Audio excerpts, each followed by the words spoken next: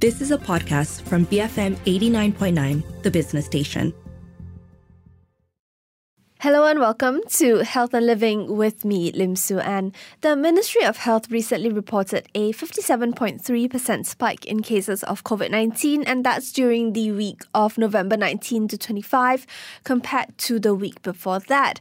Now, paired with increasing anecdotal evidence that more people are falling ill from what we've seen and what we've heard from the people around us, many Malaysians are worried if this signals a comeback for the coronavirus. So joining me today to help us understand what's happening and what can be done about the current situation, what should we do as individuals, is Dr. Victor Ho, Professor of Occupational and Environmental Health, as well as Public Health Medicine Specialist from University Malaya. Thanks for joining me today, Prof. Victor. Thank you very much, Su Ann, for inviting me, and it's a great pleasure to be back on BFM again. Now, Prof, as I mentioned, right, looking at the latest COVID-19 numbers, how concerned should we be about this latest spike in cases and what's led to the sudden increase? I think the rise in the number of cases is expected because that we shouldn't be too concerned about it. There'll be a rise and fall, but currently, if you look at the general last year data, basically the cases actually are coming down in the context. But if you compare it week by week, then you will get some week which is higher than others. There are a lot of factors actually can relate to that. The movement of the people, the different kind of variants that comes in. But currently, there's no Ministry of Health have not actually highlighted any concern on the variant, and even WHO have not highlighted any concern of the variant. Of course, we understand that because the weather is changing and people are also traveling more, and sometimes they do bring this from countries where there is a higher prevalence of COVID-19 in the community. That is some of the reasons. But I don't think the Ministry of Health actually have provided a breakdown on what type of cases and whether it's local or imported cases. It's nice to look at the numbers, and because we're comparing week by week, there's sometimes a week will be lower and sometimes a week will be higher. But overall, looking at it from the bigger perspective, the number of cases actually are coming down from the beginning of 2023. Prof, we also used to look at the hospitalizations and deaths due to COVID to sort of give us a better idea of what's happening, right? Are we Correct. seeing any concerning numbers in those two areas now? There are a slight increase, I think, for hospitalization, and also I think there's a slight increase in the death. But those are basically expected. But you look at the capacity of the hospital to handle these cases, COVID cases is not an issue. I think we are more concerned about other respiratory illnesses that is still around, that people are actually going to hospital for the other respiratory illnesses like influenza and also pneumococcal, which is basically an important concern. It's not just COVID-19 to be worried about, but all the other illnesses that have been there for all this while, right? Yes, because the only thing that COVID-19 is reported. That's why we are much more aware of it. But if you look at other cases that also are, but looking at the capacity of the hospital as hospital capacity, also the ICU capacity that is published in the Ministry of Health website, there is no concern currently. There's still capacity is still there if any to handle any surge in cases. I also want to talk about public health measures for a bit. A lot of restrictions, I think almost all of them have been lifted for quite a while now. At what point, or should even MOH consider bringing back any sort of public health measures, things like masking or even encouraging people to get their booster vaccinations? Is that something that you foresee needs to be done? I think the public actually have learned about a lot of these measures during the COVID-19 pandemic. And for the Ministry of Health to just bring it back in suddenly, it would basically cause some disruption. But I mean that there are other factors that the Ministry of Health need to be concerned about. But the main thing I think the public need to understand is that they have to understand what is their own risk of getting the disease, and what is the risk when they're getting the disease. What are the other comorbidity they're having, and also depends on the area that they are actually going. Like if you're coming to hospital, we encourage every single person coming to hospital actually to wear masks, and that is important. But if you're going on public transport and you think that there's a lot of people around, then you should wear a mask. But looking at it, masking is also important if you have a symptom. And if you have a symptom and you're going out, you should also wear a mask. And that is what is practiced in countries like Japan. Japan, I think, is one of the best country to emulate if you want to talk about how to actually mask. Because if you look at them, even before COVID-19, anybody with symptom will wear a mask before they go out. And that is basically good practice. I think that we should actually emulate. But other than that, I don't think there would be a drastic introduction of measures in the controlling the disease itself.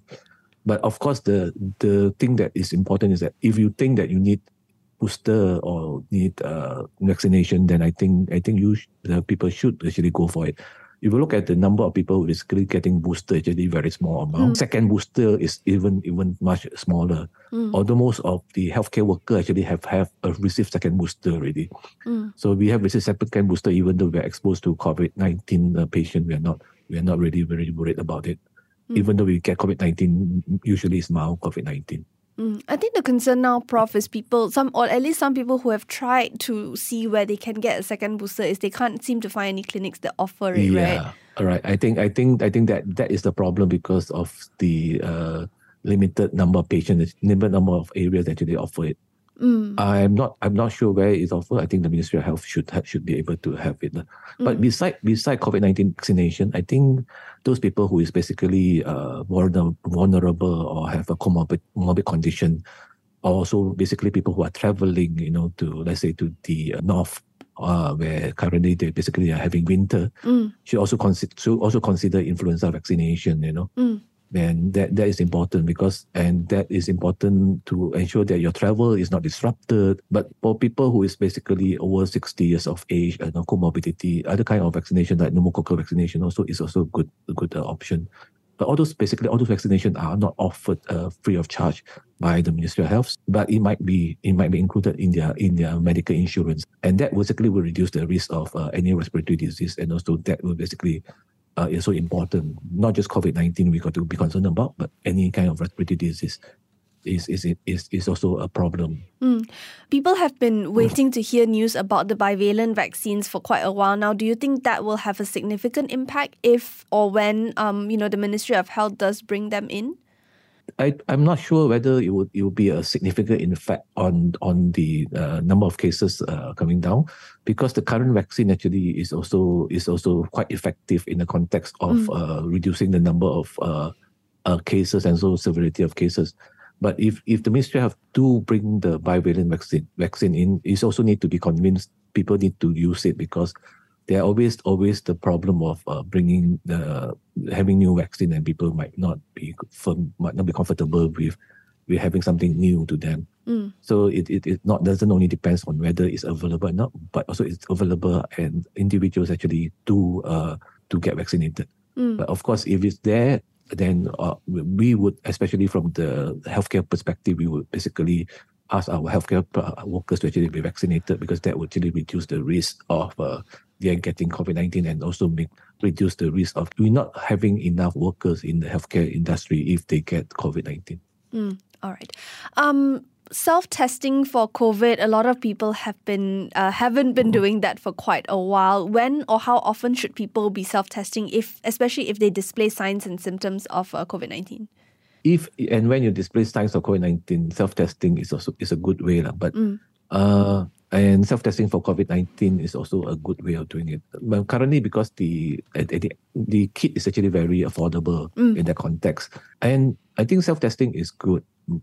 Usually, you self-test when you have symptoms, all right, prolonged symptoms of cough, and you want to know whether you have COVID-19 or not. So if it's not COVID-19, then it could be some other respiratory diseases. These kits that test other respiratory diseases like influenza is available from your nearest clinic itself. So you can actually go to your general practice clinic or your family medicine clinic to actually get you tested for other kind of respiratory disease, which also is available as a test kit. So you could usually would know the result straight away. whether it's influenza or not, whether it's COVID-19 or not. All right. Looking at the time of the year now, Prof, it's holiday seasons. Like you said, people are traveling both within Malaysia and outside of Malaysia. People are also planning to spend time together in large groups. What is your message to the public with regards to preventing COVID-19 infections and transmission? I think the same message goes through all the time, is that you have to be aware of what is your risk factor of getting the disease. And if you get the disease, what's the risk factor of getting a bad outcome. And for people who are traveling, we all advise that you should get a travel insurance, no matter how short a travel or how confident that you are. But if you're traveling outside the country, it's better to get a travel insurance that covers your medical condition and covers your medical evacuation. Because we understand that travel is usually incident-free, but once the incident have occurred, it will be very, very costly if you don't have travel insurance. The other thing that the individual needs to be concerned, need to know is that where you travel and see whether what are the current current advice that is given during the travel. Because before you travel, you need to go through that. I think the website that I recommend is the CDC website. CDC website, there is a travel advisory. So they have travel advisory, and travel advisory do cover medical condition. And under the travel advisory, they will give some advice on what is the current diseases in the area. And if there is an increase in COVID-19 or increase in respiratory disease, then you need to be careful. And there is also advice on what to do for the area. So do bring your mask along, do bring your COVID-19 test along, and do get medical insurance or travel insurance before you travel. That is what I do all the time. All right. Thank you so much, Prof. Victor. All right. Thank you very much. I've been speaking to Dr. Victor Ho, Professor of Occupational and Environmental Health and Public Health Medicine Specialist at University Malaya. I'm Lim Suan, and this has been Health and Living, BFM 89.9. You have been listening to a podcast from BFM 89.9, the business station. For more stories of the same kind, download the BFM app.